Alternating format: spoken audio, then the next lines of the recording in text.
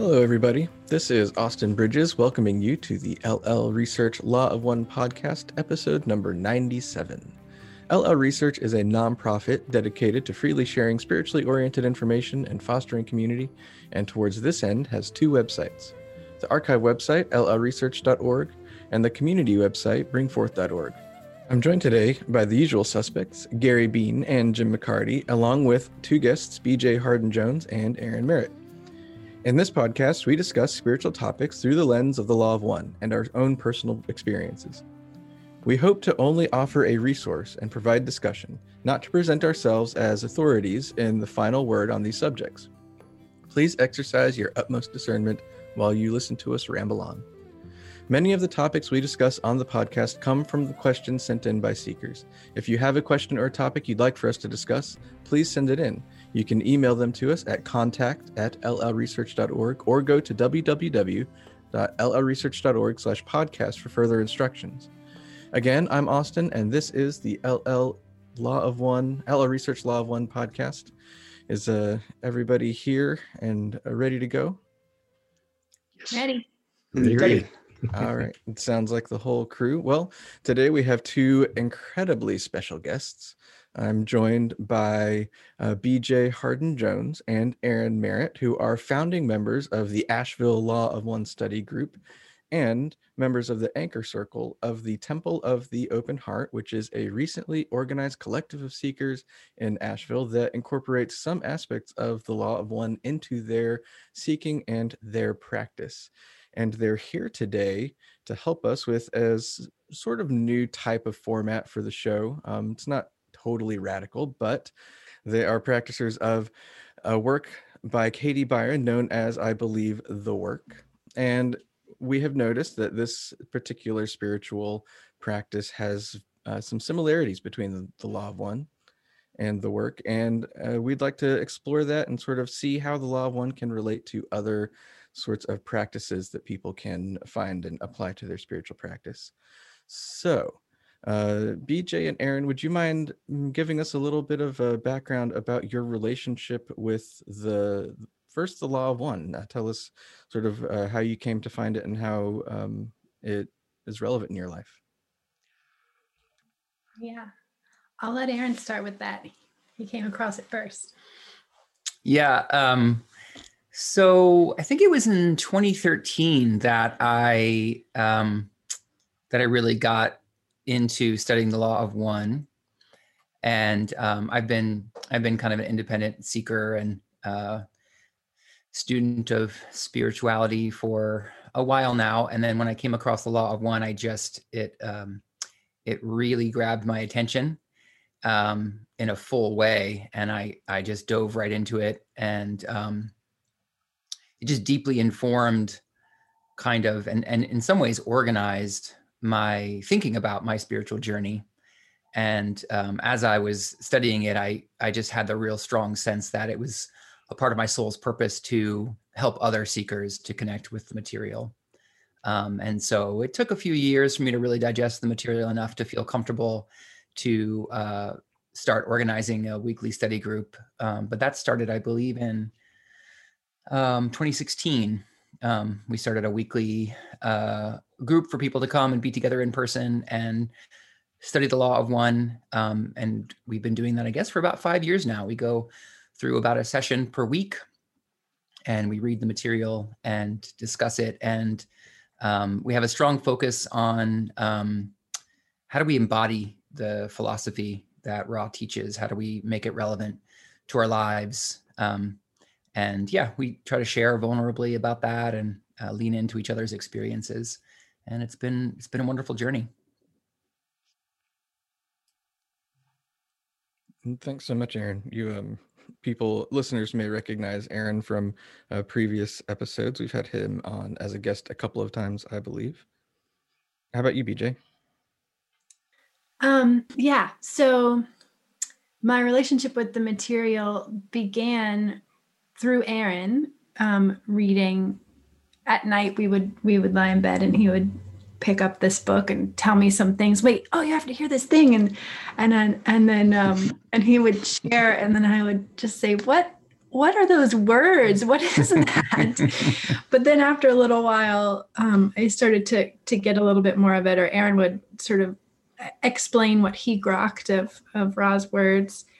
And then we started to have an exchange. So I'm an active student of Byron Katie, who is the creator of what's known as the work of Byron Katie.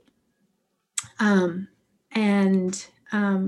so Aaron would share with me something of Ra, and then I would say, oh my gosh, okay, so Katie says this. And then he would say, oh, okay, well, that relates to Ra says, let me flip back, and oh, this is what Ra has to say.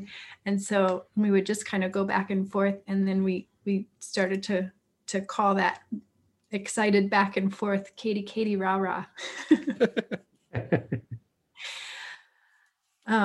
And then after Aaron was, but I hadn't studied the material myself. It still seemed hard to grasp on my own. I wasn't drawn to picking up the material.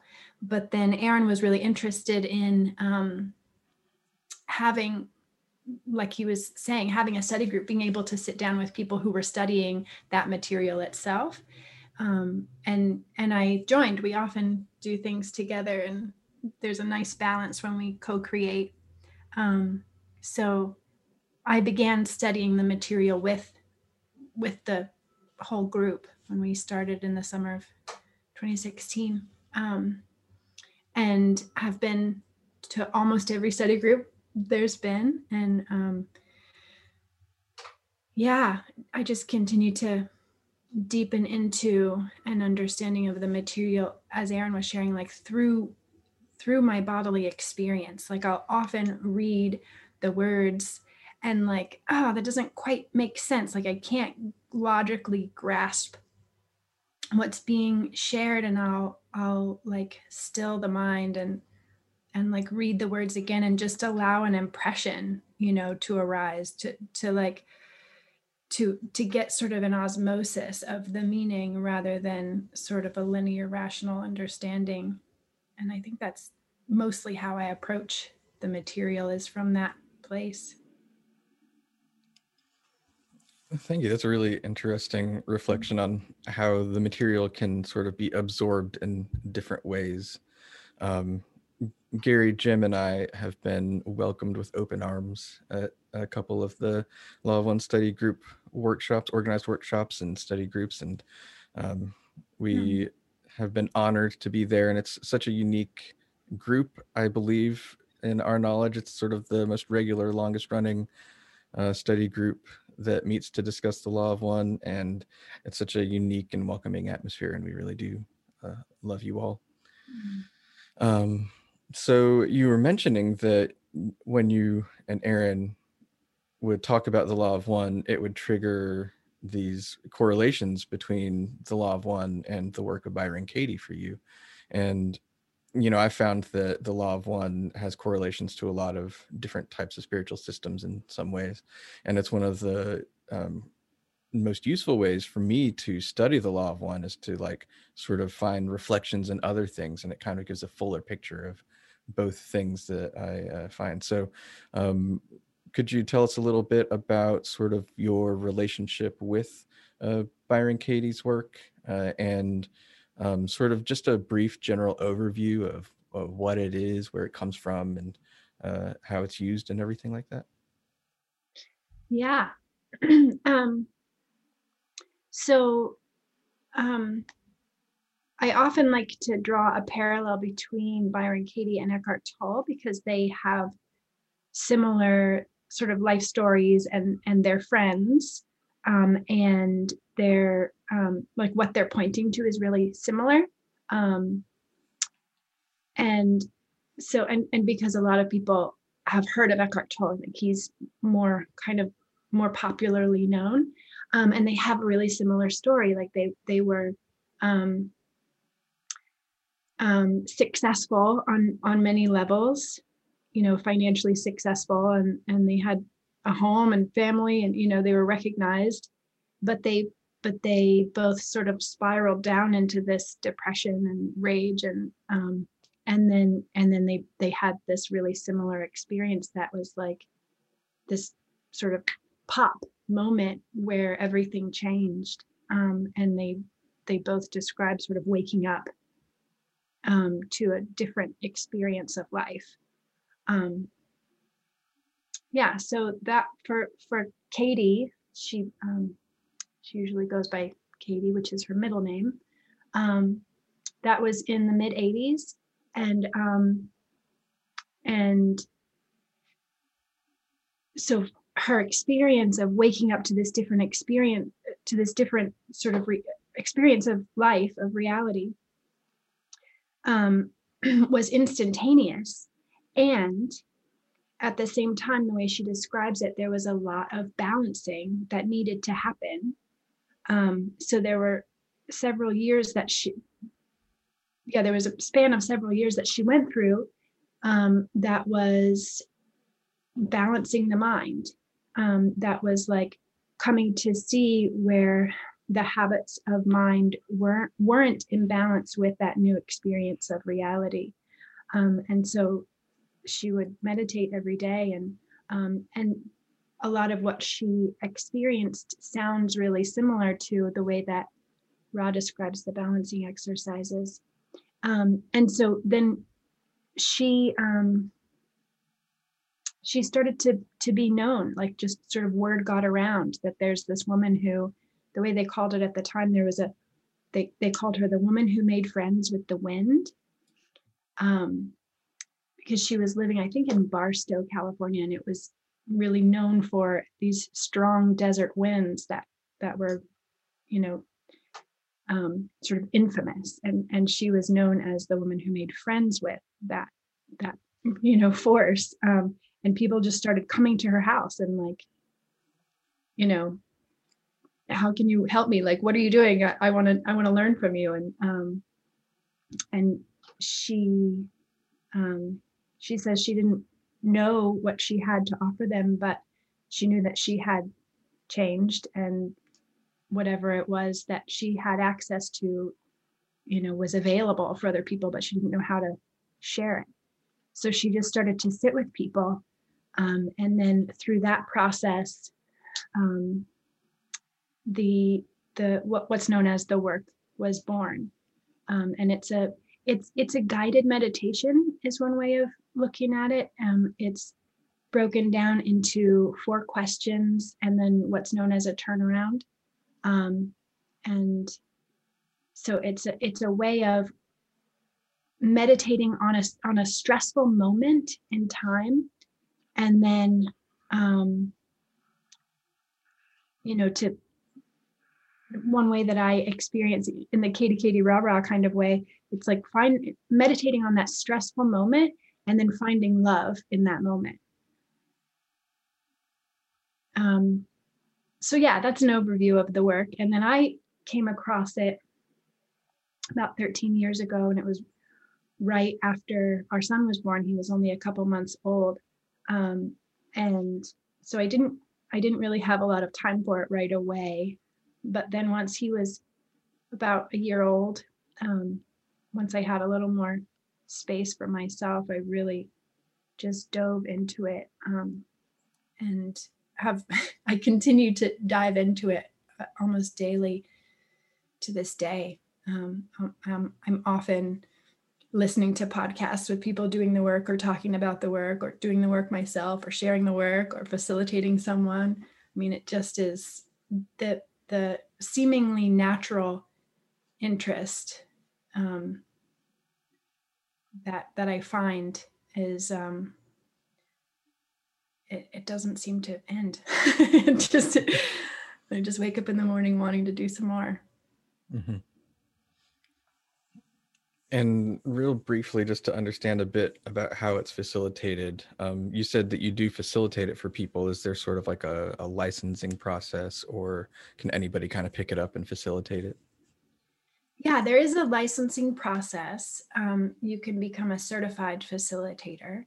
And also, the process itself is really simple. Like one of the things that Katie says is like there's a card, a little sort of like 3x5 card that has all the questions on it. And if you carry that around, you can just hand it to someone and say, will you ask me these questions? Like, just, it can be really simple to just have someone there with you and read the questions, and then you find your own answers. It is really helpful to have someone facilitate it and to speak it out loud to help us remain in the meditation. And although it can be done on your own as well. Okay. And Aaron, your own familiarity and experience with it, is it mostly through your Katie Rah Rah sessions, or is it a little bit deeper than that?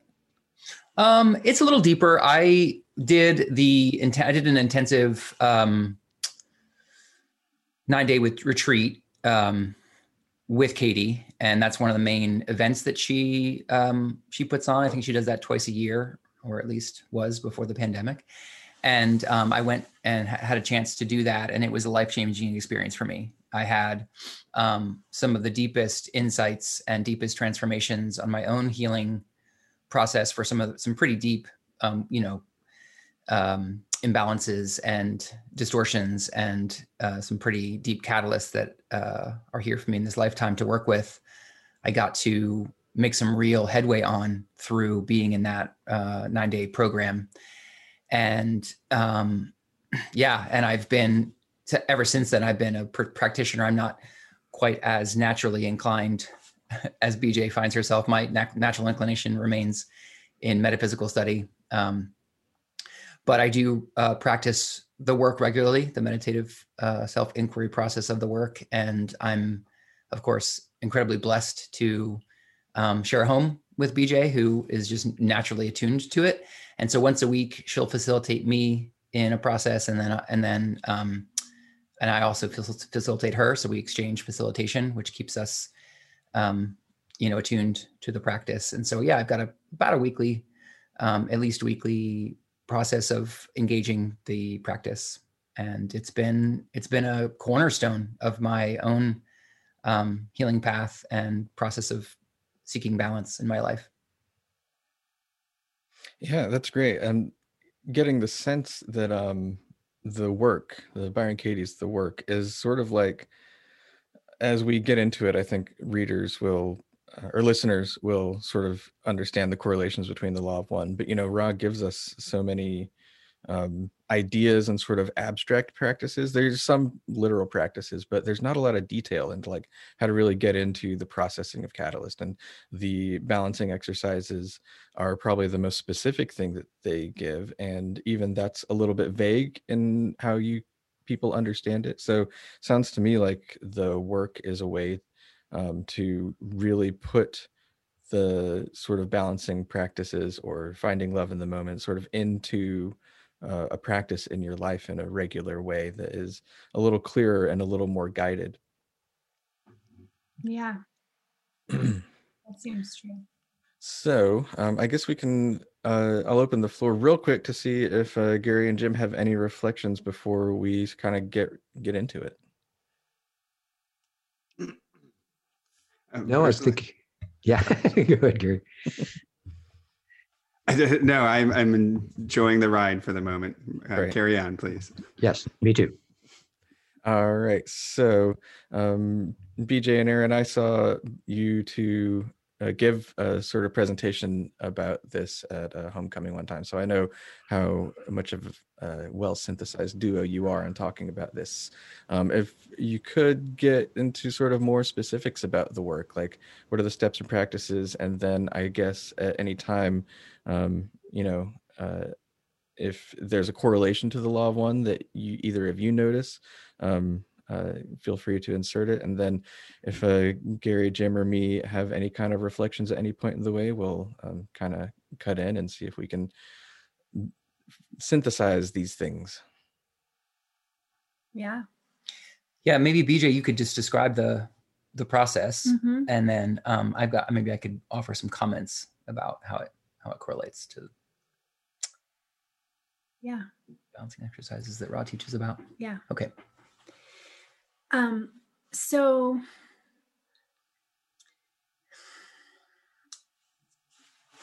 The comment that Ra makes about the mind must be known to itself, I think is really, in my experience, really central to the process of the work, because the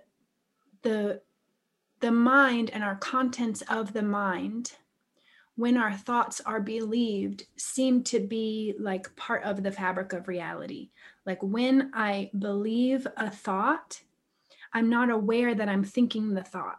It just seems to be my experience. So in order to know the mind, it's like we have to see the difference between the meaning that we're applying to reality and reality itself. So part of the way that we do that is to, as I was saying before, find a stressful situation or a stressful thought. And so just a simple one is like, this is a problem.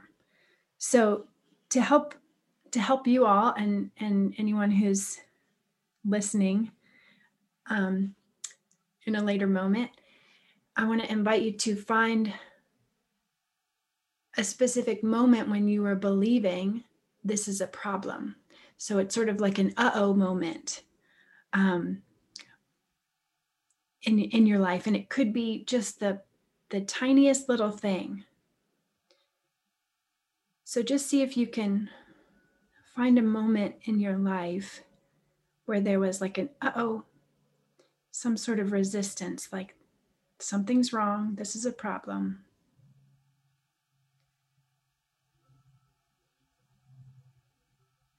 So that's really the first part, is to allow to come to mind a situation where there was some kind of a problem. And so then we anchor on that situation and that concept. So the concept is, this is a problem. And then the situation is the moment that you were believing it. So for me, I see myself sitting on a couch with a friend, and I hear something that she's saying, and I feel this, uh-oh. So what happens is we anchor in that moment in time, and we look to what we were believing. This is a problem. Or that's like one way of calling what might have been believed in that moment. And then you take it through the four questions and the turnaround. So the first question is it true? And what we're looking for is to get still and to allow the answer to arise from beyond the mind. Because it's like, if I answer that question, then yeah, of course it's true, because it seemed to be true in that moment. I'm believing it. And so I'm looking for either a yes or a no, and either question is, either answer is correct. It's just which one is authentic for me in that moment. So I find stillness and allow my authentic answer to arise. And I invite you to follow along with your own inquiry. So in that moment, is it true that this is a problem?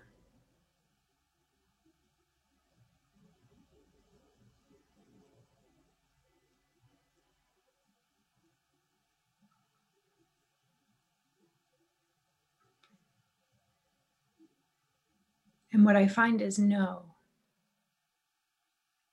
And again, either answer yes or no is the correct answer. We're just looking for the authentic answer in your situation.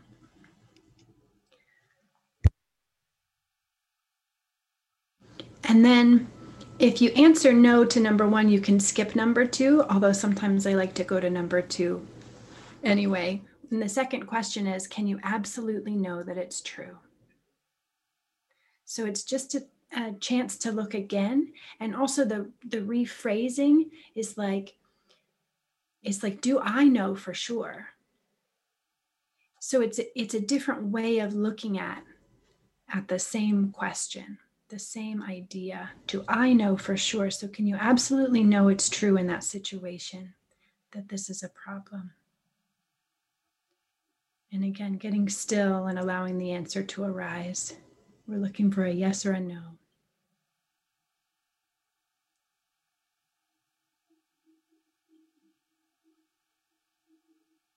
And so again, I have a no. And then the third question, we move beyond just a one-word answer. We move more into what happens when that thought is believed. So this is like allowing that experience to be accentuated. It's like zooming in. What is that stress? What is that stressful moment, and what begins to happen?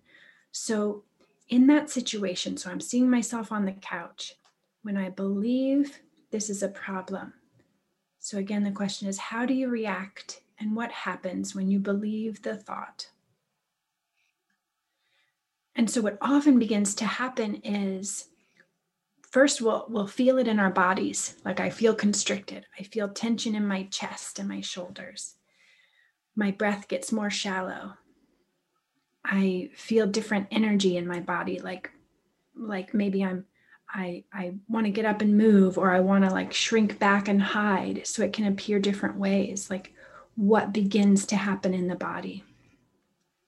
And often after we notice those sensations and emotions, then we begin to become aware of what else is going on in the mind.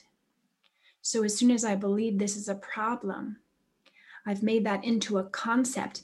And the way Katie says it is, the mind's job is to prove that what it believes is true.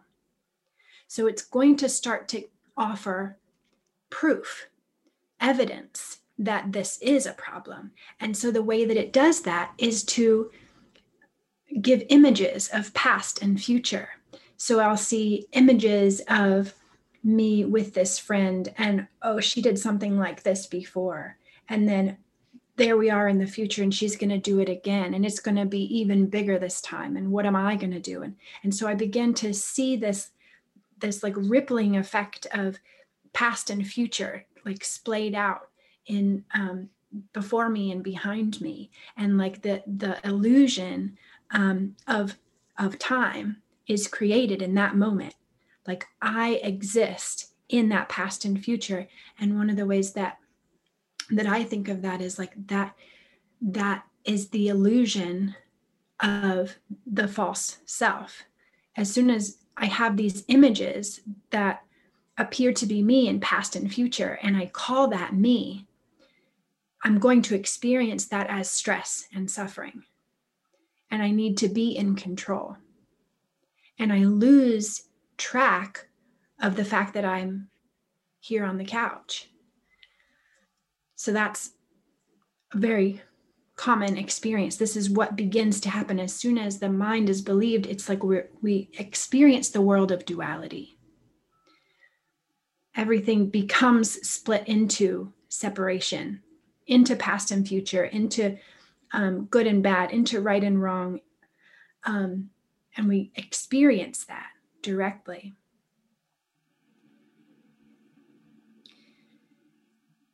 And so then it's really helpful to notice with that influence what begins to happen, and how do I treat myself, and how do I treat her, and what am I able to do in that moment? What am I not able to do in that moment?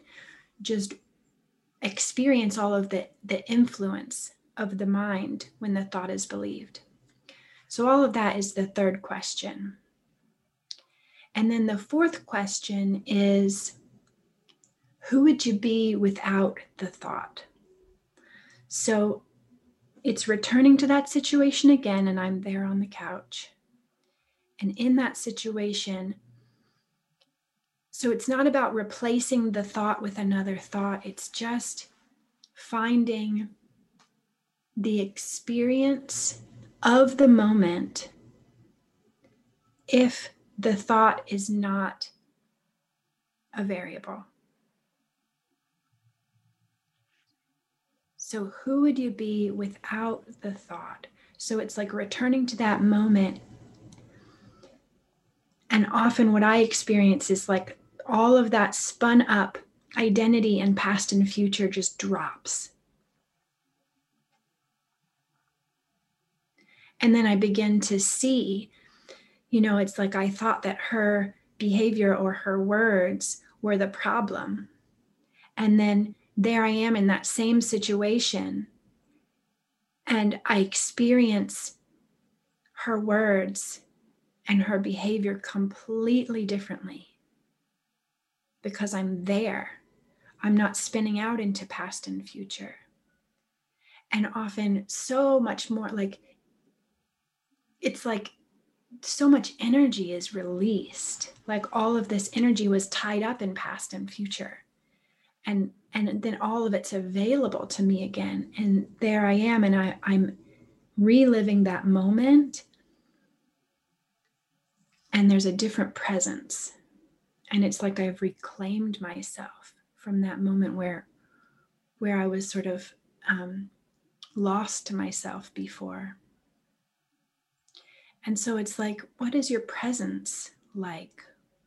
What is going on for you in that moment? What is your presence like? And so then the mind is able to begin to see the difference between its creation and reality itself. And what I have come to see is that the mind is a friend. And like it wants to know the truth. It wants to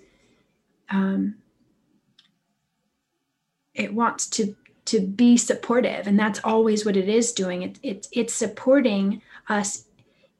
Like, for instance, when I was in the third question, it was supporting me in believing that thought. It was just helping me with my own belief. And when I can still the mind and look with the mind and bring understanding to the mind, it's like the mind wants to catch up to reality as well. And so then the final step in the process is what's known as the turnarounds.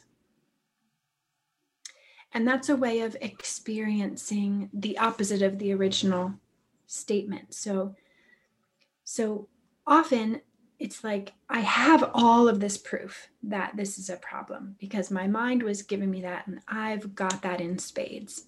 And so the turnarounds are like being able to return to that situation and pick up other information. What was it that I missed, that I wasn't able to see?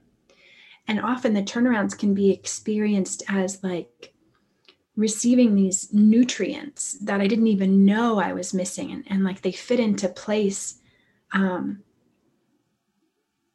just like create this experience of completeness. Often it's like, oh wow, like I didn't even know that was missing. So one turnaround for this is a problem is this isn't a problem. So returning to that situation and then just being open, and how might it be true that in that situation this isn't a problem, and allowing the experience to show how that might be true. This isn't a problem. And so for me, the problem was being created by that past and future. And in reality, I was sitting with a friend.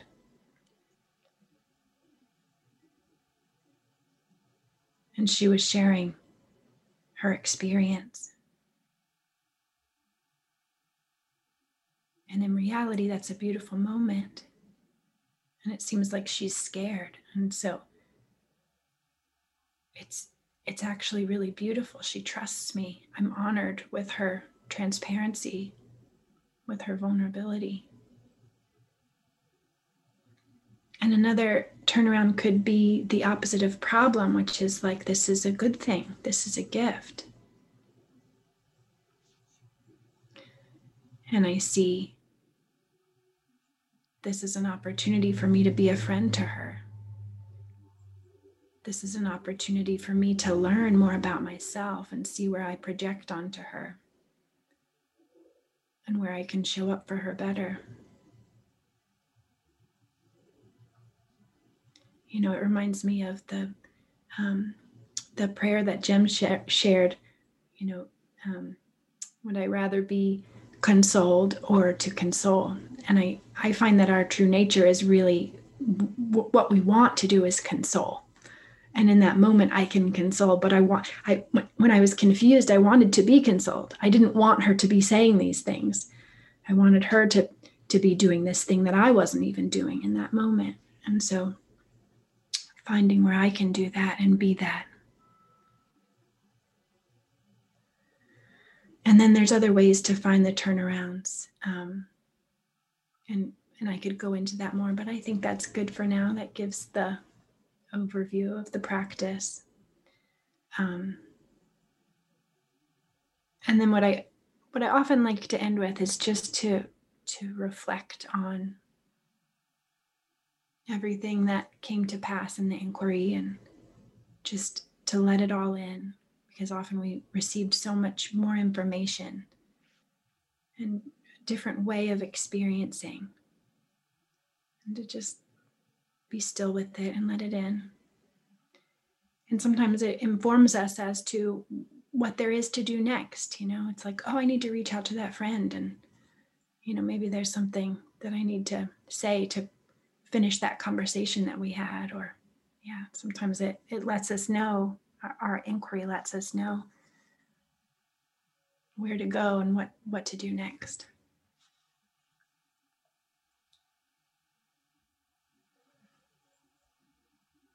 Yeah. So I'm happy to turn it over to Aaron now, or Austin, if you have anything to share. Thank you so much for sharing that. I think even in this kind of setting, this podcast setting, it's pretty apparent how powerful it can be applied in the right way. Yeah, Aaron, since you have the most experience of sort of working with this and with the Law of One, I'm really interested to hear your synthesis. Okay. Yeah. So the way that I reinterpret the 4 questions in the turnaround, the arc of the work of this practice through the lens of the Law of One is like this. So the first 2 questions are very, very simple. And in some ways they seem like, you know, it could be like, they might seem frivolous or something, like, why would you ask such a simple question? But I think that the first 2 questions in this process is basically a tuning. So I think when we ask ourselves these 2 questions, it's like we're tuning ourselves in this little meditative moment of the practice. We're tuning ourselves to look again at the experience we had, or the experience we're having in our mind, and put a question mark on it. And that's a really profound gesture, because often, well, in my experience anyway, and I think it's true for a lot of people, we tend to experience the world in more of a way that has a period at the end, where we think we know, we think that the information that the mind gives us is durable and accurate and is reality. And so opening the meditation here, it's like we replace the period with a question mark, which is a really profound gesture, because it opens us up. It opens the mind, creates a bit of a spaciousness to then go deeper in looking back again at what it is that we're seeking to understand more deeply. So 1 and 2, we tune ourselves with the question mark. And then number 3 is, it's really kind of looking at the impact of when we believe the thought. And it's a way of allowing whatever distortions that we're holding to magnify, to multiply, to get stronger. We're really allowing whatever those elements of our thinking to become as big, as powerful, as strong as they want to. And there's a little piece from the Ra material in session 104, where Ra says, it is the way of distortion that in order to balance a distortion, one must accentuate it. And so number 3 is that accentuates, really allowing the distortion to be as accentuated as it wants to, or as the mind wants it to. And this is really, really helpful. Metaphysically, I think it's very helpful to allow, some version of a complex of polarities that are held in our mind to really strengthen and get as strong as possible, which is what allows the balancing to take place, in my opinion. Is we have to first, we're holding on to a distortion. We have a distortion alive within us. But before we can balance it, we have to give it its life, give it its full range of expression. And so number 3 is really giving the problem, the stressful thought, whatever it is that is causing us, suffering. We first let it get bigger. And so number 3 is a safe container to do that. And then the 4th question, who would you be without the thought, is it's a way to then allow what I feel like is a fairly natural process that the mind kind of self-balances or self-corrects when we give it space. Now that the distortion has had its full life, we look again, and now that it doesn't need to prove itself to us so much, there's just more information available.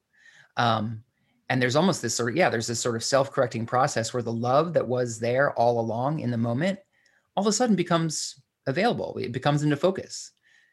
We just sit in meditation and we just look again, and these amazing insights and just like literally things we just weren't able to focus on kind of come into our view now that there's space, now that the stressful thought has been given its full allowance.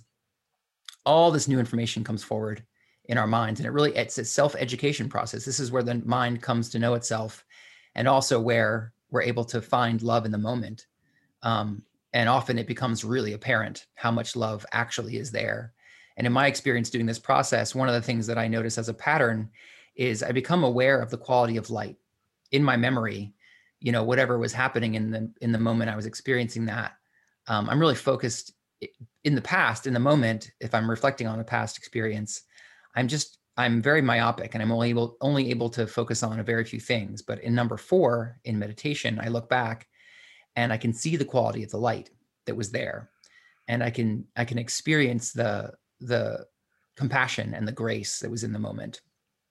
And that's some of my favorite, this experience of being in number 4, and the discovery process of finding the love in the moment is just profound. And it's just such a beautiful, nourishing experience.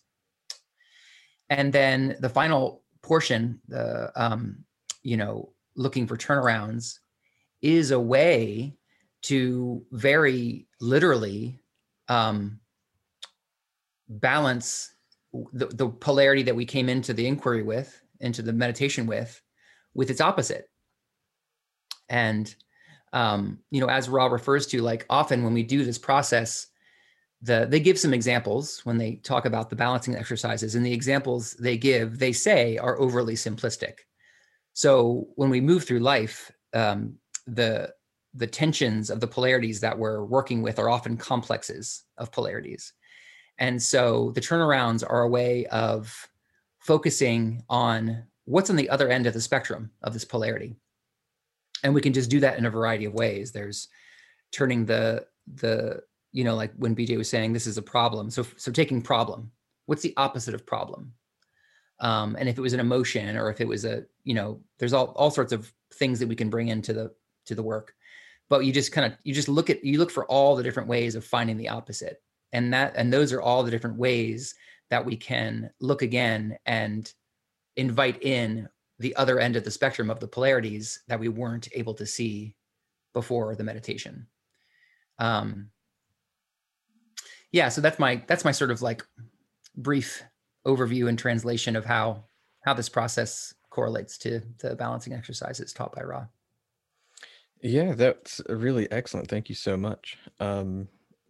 Hearing you and BJ talk about it, I think a central word or theme that Ra uses throughout the material that comes to mind is the idea of catalyst. And Jim, if you don't mind me using you as a bit of a backboard to like drill deeper down into some of these concepts, could you talk a little bit about Ra's use of the word catalyst and why they use the word catalyst and what catalyst is according to Ra? Well, my understanding of what Ra says is that catalyst is actually a neutral factor that we interpret in a certain way, probably because or possibly because of pre-incarnative choices. We have certain lessons to learn. And as we come to our experiences in our daily round of activities, if something occurs that catches our attention in a way that BJ was saying, oh, there's something wrong here, then there's probably something that we can use to grow and use that same basic technique that BJ and Aaron have been talking about to examine the catalyst, whatever it was, and to let it be the factor that takes over our experience. We, in the meditative state, again, it was what Ross suggested we should do at the end of the day too, so we can do this, go through whatever happened to us in one process. And then relive the experience and let it become even bigger than it was, however big it was, make it bigger, make it as big as you can make it, so that you are accentuating that distortion, that it will be able to make more of an impression in your total beingness, I believe is what was the idea. And then Ross suggested, I don't know if this is the equivalent of the turnaround, but they suggested the next thing is to allow the opposite of that experience, whether it was anger, and you're now trying to allow the acceptance or the love to come into the moment to become just as large as the anger was in the beginning, so that eventually they're balanced. And then what you do is you accept yourself for having both of these types of experiences in your being, because you are a 360-degree being. You are the creator. You've got everything in you. And by allowing these two experiences to be accepted, you're giving the creator a way to know itself. You're giving yourself a way to know yourself, and you're giving yourself a way to know the creator. So if you keep doing all of this on a daily basis, then you become more of a balanced being that has the ability to allow the love light or the prana of the creator to flow more cleanly and clearly through your energy center, so that you move higher and higher up the chakras. And this eventually, this balance would supposedly allow you to contact intelligent infinity or the creator. And what fascinates me about your story about Byron Katie is that she had that experience first and then discovered how others perhaps could have it. Yeah, I believe that is, what went on. Yeah. Yeah, and for me, discovering the law of one, I think the most centrally powerful thing I got from it, especially at first, was just simply in the term catalyst itself, just looking at what the term means coming from like a scientific perspective. A catalyst is something you sort of introduce to, a mixture or something to sort of produce an effect. And when I started looking at the experiences I was having in my life, not as just experiences, but as a possible catalyst to accelerate my spiritual growth, or in other words, like you might say it, Jim, to better know myself, or better to allow the creator to experience itself. And that was sort of the most powerful thing for me from the material. And what I'm getting from the work of Byron Katie is that this is sort of a way to really work with what we experience as a catalyst. I'm actually interested in the last thing you just said, Jim, that this seemed to happen to Byron Katie kind of randomly. And Gary, I'm going to call a reflection from you.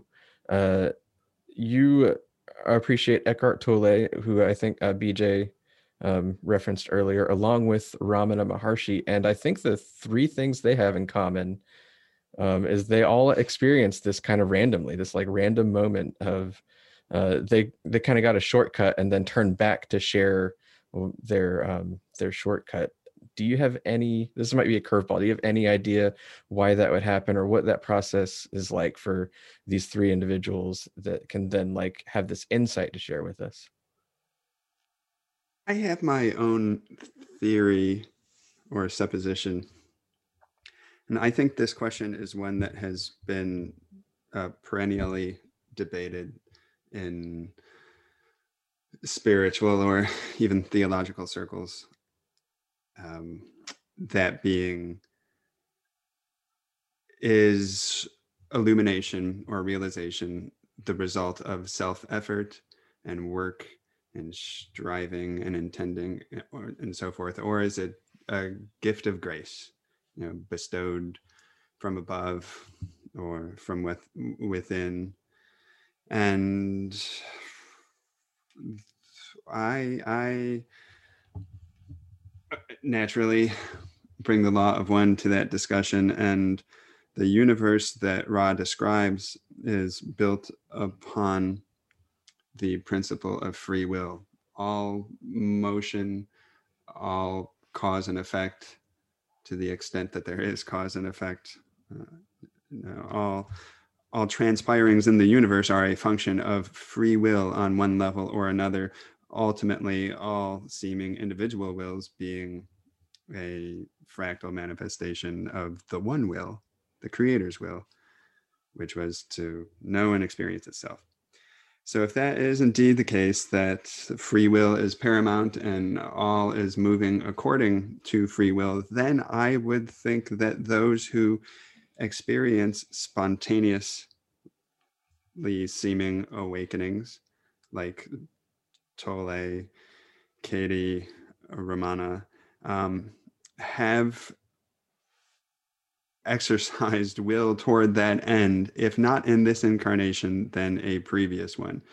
My presumption is, and it's only conjecture, that they have put some time in previous incarnations in knowing and accepting the self and becoming the creator, and then configured their present incarnation to transpire in a way whereby they would seem to be living normal earthly lives, not particularly in a state of active seeking, until one day, whether at the end of a train of suffering or seemingly or at random, they awaken. And in the case of Ramana Maharshi, so far as I'm aware of his biography, he was like 16 years old and had the experience of death coming on, and something within him informed him just to lean into it. And Tolle, and I don't know Katie's story except via BJ, but it sounds like they were similar in that they had a long period of depression and suffering. And then for Tolle, it was as instantaneous as an evening or a night. He went to sleep. Sleep's probably not the appropriate word, but it was nighttime. The suffering was so intense.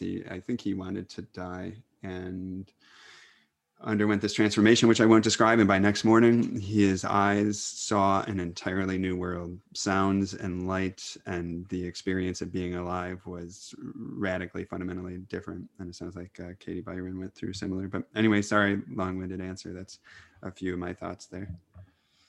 No, that's really interesting. I've always sort of imagined, especially in third density, when we do work in previous lifetimes, it doesn't always necessarily immediately transfer to our next lifetime, but kind of, I guess, creates a groove that makes it easier to get into that groove when we're in the lifetime. So yeah, maybe these individuals had essentially made a really deep groove straight up to like self-realization in previous lifetimes, and then the catalyst that they experienced basically pushed them into that groove in a moment.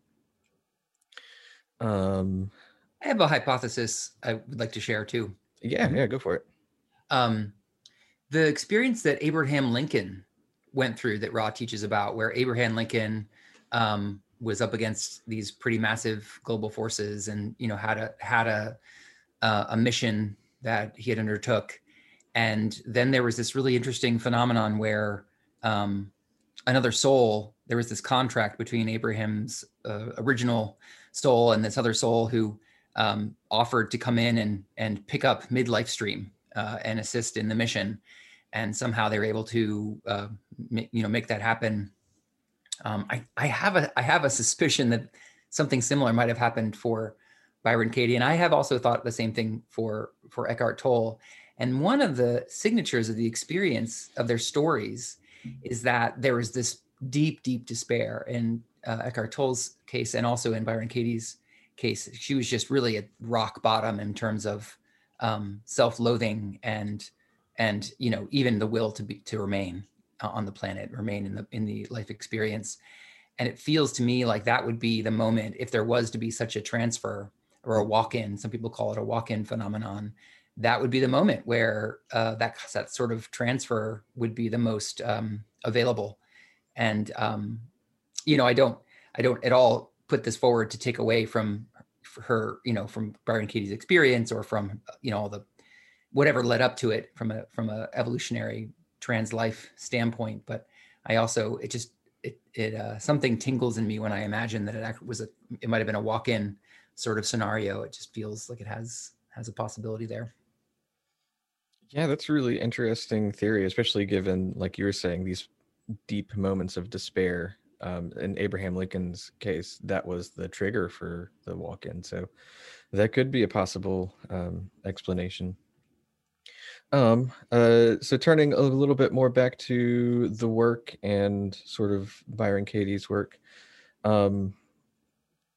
there's so much to explore here. We're definitely not going to have time to really dive as deep as we could, but there's a lot about sort of our mind and how we perceive ourselves in a moment, and how much of that is an illusion.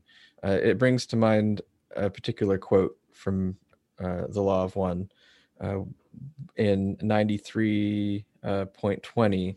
Don's asking about one of the tarot cards and talking about the archetypes of the mind, and essentially talking about the nature of the veil between the conscious mind and the unconscious mind being semi-permeable. And within Ra's response, they say, all that you perceive seems to be consciously perceived. This is not the correct supposition. All that you perceive is perceived as catalyst unconsciously.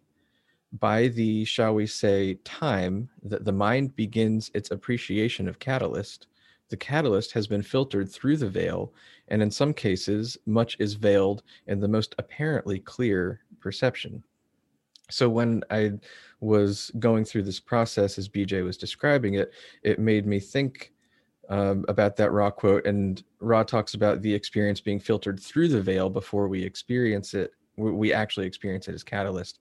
And I think another way of even saying that would be that it is then filtered by our distortions and by our sort of personality shell, the sort of illusory self that is made possible by the veil. And so I would ask BJ if you think that's sort of where Byron Katie is coming from, is that, in the moment we experience it and it's filtered through all of this stuff of our illusion, which isn't to say that stuff is bad. It's sort of what we're here to experience, but then we can turn back and look at that and sort of drill down to the essence of the experience and use that to have greater realization of what's underneath all that stuff. Yeah, very well put. Absolutely, that really resonates for me. I often experience the difference between being in number 3, which is with the thought, and number 4, which is without the thought. Like what I said before was like past and future drops, and like the meaning that I was making of the situation drops. And it also often feels to me like a parallel of the veil, and I wonder about like how much correlation there is there. Like there's so much that I couldn't see when I'm believing the thought, and I'm not experiencing love in the moment when I'm with the thought, when I'm attached, when that seems to be what's going on. And then without the thought, there's just this completely different experience. I do feel this, like, yeah, there's this semi-permeable, like I am in touch with a different way of experiencing, and a different who I am is less limited. And Yeah, I have a quote from Katie that I'd like to read from her book, A Mind at Home with Itself. And Aaron and I shared this quote when we came to homecoming a couple of years ago, because it also feels parallel to what Ra shared in the very beginning of the channeling, before what they shared before there was even a question, when they said, you're not part of a material universe, you're part of a thought, your dancing thoughts. And this quote from Katie feels really parallel to that. So she says, you are who you believe you are. Other people are for you who you believe they are. They can be nothing more than that. If you realize that the mind is one, that everyone and everything is your own projection, including you, you would understand that it's only yourself you're ever dealing with. You would end up loving yourself, loving every thought you think. When you love every thought, you love everything thoughts create. You love the whole world you have created. At first, the love that overflows in you seems to be about connecting with other people. And it's wonderful to feel intimately connected to every human being you meet. But then it becomes about mind connected to itself, and only that. The ultimate love is the mind's love of itself.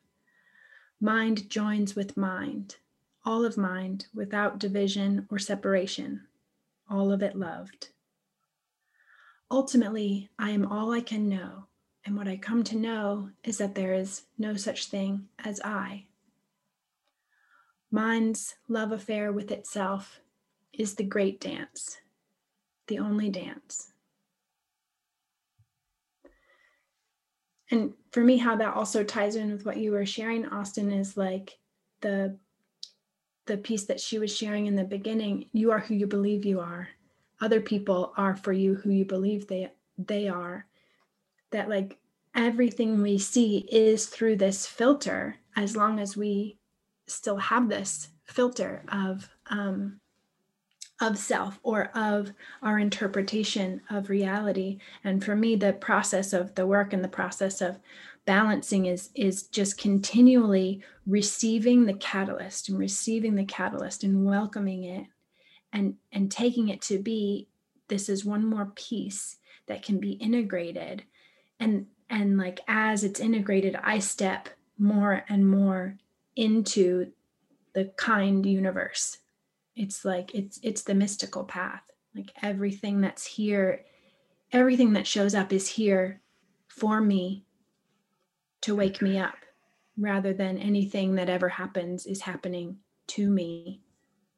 It's all my creation to bring me back to myself, which is everything.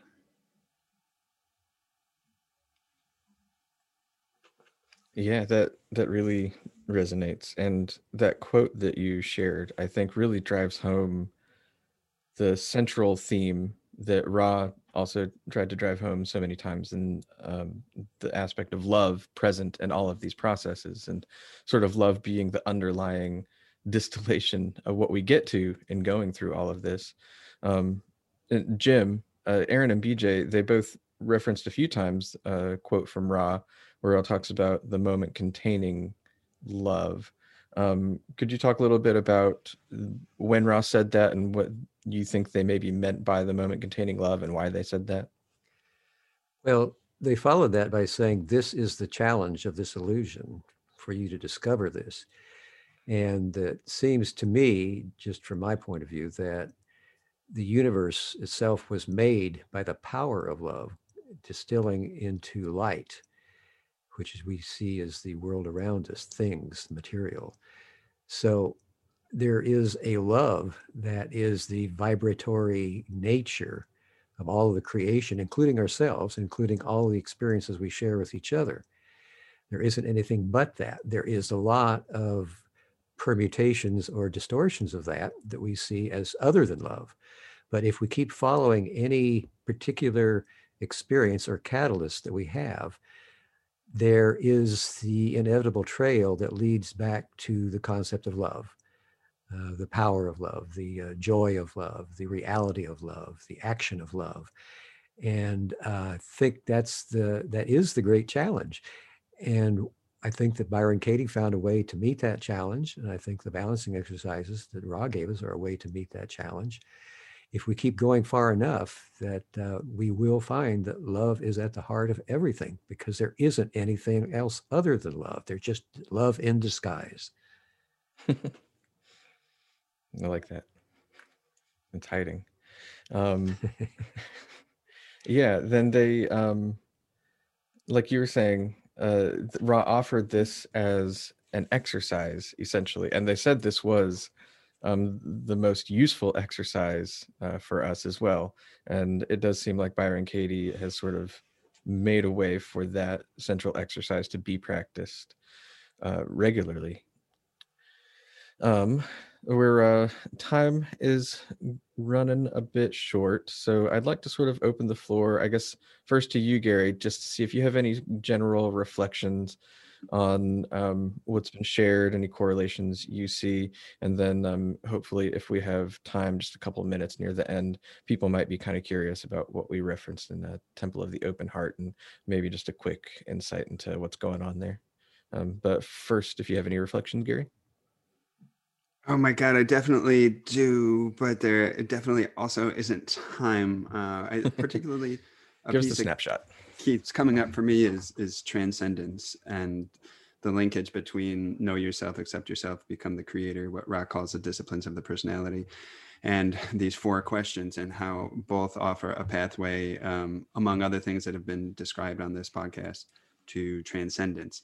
But instead of reflecting on that, I would like to ask BJ a question or two. However, I want to check in with you first, Austin, to see if you want to reserve that for a later minute. No, go for it. All right. BJ, I'm curious, what have been some of the biggest surprises for you as you've been engaging in this work? I think you said since 2013, I want to say. For about 13 years. Oh, okay. Sorry. Yeah. So yeah, what was that? 2007. Yeah. So what have been the biggest surprises? Let's see. Let's see. I think one thing that's really surprising to me continually is just how much I continue to be drawn to it, and to listen to Katie and other people who are talking about the work and practicing the work. That's really surprising to me. And then also the way that my mind continues to be opened. I think that I'm a pretty open-minded person, and yet there's more and there's more and there's more opening. And as I do that, and as I practice this work, and then also teach and facilitate this work, it's like my mental rational understanding of what it is that's going on falls away more and more, and it's more and more just being guided by the experience, which is beyond the mind, to share and facilitate differently. That's super fascinating to me, that this thing that I've been studying, and I think I would have multiple master's degrees and PhDs in at this point. There's this experience of the mind that's I don't even really understand it from the mind, and which isn't to say that I don't understand it, but I understand it beyond the mind. And there's just this other faculty of understanding and intelligence that I'm able to tap into, that isn't personal, that isn't mine, and I don't hold on to it. It doesn't become stagnant or fixed. It's always fresh. It's always accessed right now, which is a really interesting experience.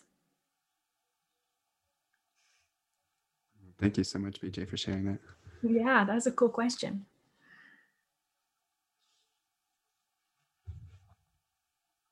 Austin, I have another question, but I'll table it in favor of proceeding forward. Then if there's time, I'll ask it. If not, no worries. No, go ahead and ask it. Actually, just a quick reflection on what BJ said. She said that she's kept being surprised at how much more there is.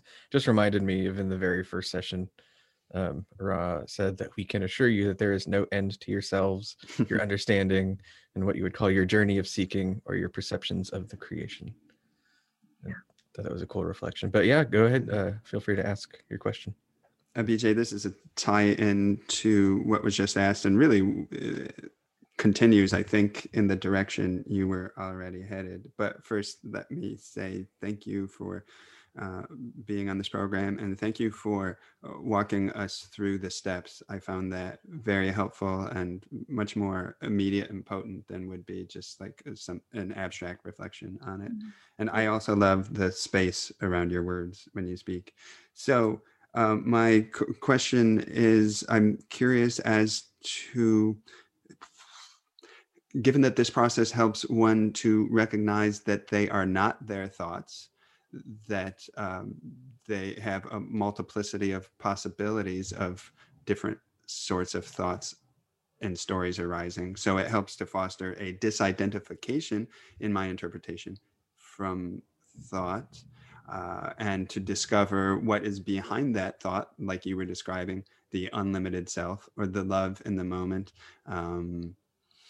I'm curious as to what this process has done for you, or rather, I'm curious as to how you come to relate to the contents of your own consciousness thanks to this process. Like, do you disbelieve the thoughts and the narratives that arise in your mind more often, or do you approach them with more curiosity, et cetera, et cetera? Yeah. So there'll still be this idea of I. Like, for instance, I was noticing it happening a few minutes ago after I shared something. And then there was the thought that maybe what I had said didn't make sense. And there was an experience of concern of like, oh gosh, I wonder about that. And so then I was reflecting on,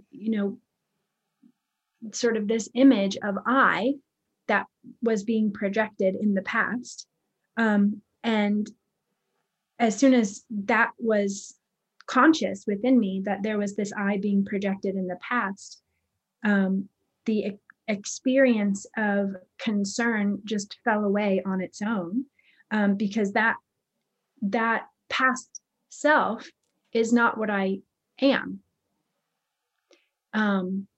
Like that was a projection. And so, like, sometimes my shorthand description of the work is coming to see the difference between thoughts and reality. So then it was like, okay, well, that thought isn't reality right now. That isn't what I am. I can put an I onto that image and call that me, but that isn't reality. Here I am. And then it was someone else was speaking. I believe it was Austin. And here I am actually listening, not speaking. So then there was that awareness, but it doesn't mean that then that information necessarily gets ignored, because then there was some ability to attach to the I there that wants to be understood, so there's some content there and some identity. There's some stickiness to believe that I want to be understood and that's important to me. So what happens for me now is like, when I can see those thoughts, like the suffering and the confusion about it drops, but the information is still there to be harvested and to be balanced, so it's like, rather than like, I could just skip over that and, in an experience of sort of bypassing or something that's like, oh, great, well, that's not true. So let's move on. But there's still information for me there. And there's still like a doorway to more freedom and an experience, like any suffering that I have points me towards where I can experience even more love and more balance. Does that make sense?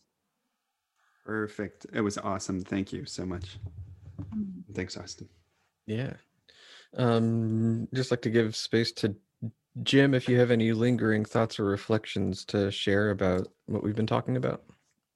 Well, it's been a wonderful experience, very illuminating. I'm so glad to hear that there are more aspects of the law of one available in the world around us and in people who are seeking and sharing. That's just, it's like you discover it's in all the religions as well. It's in people's mystical philosophies.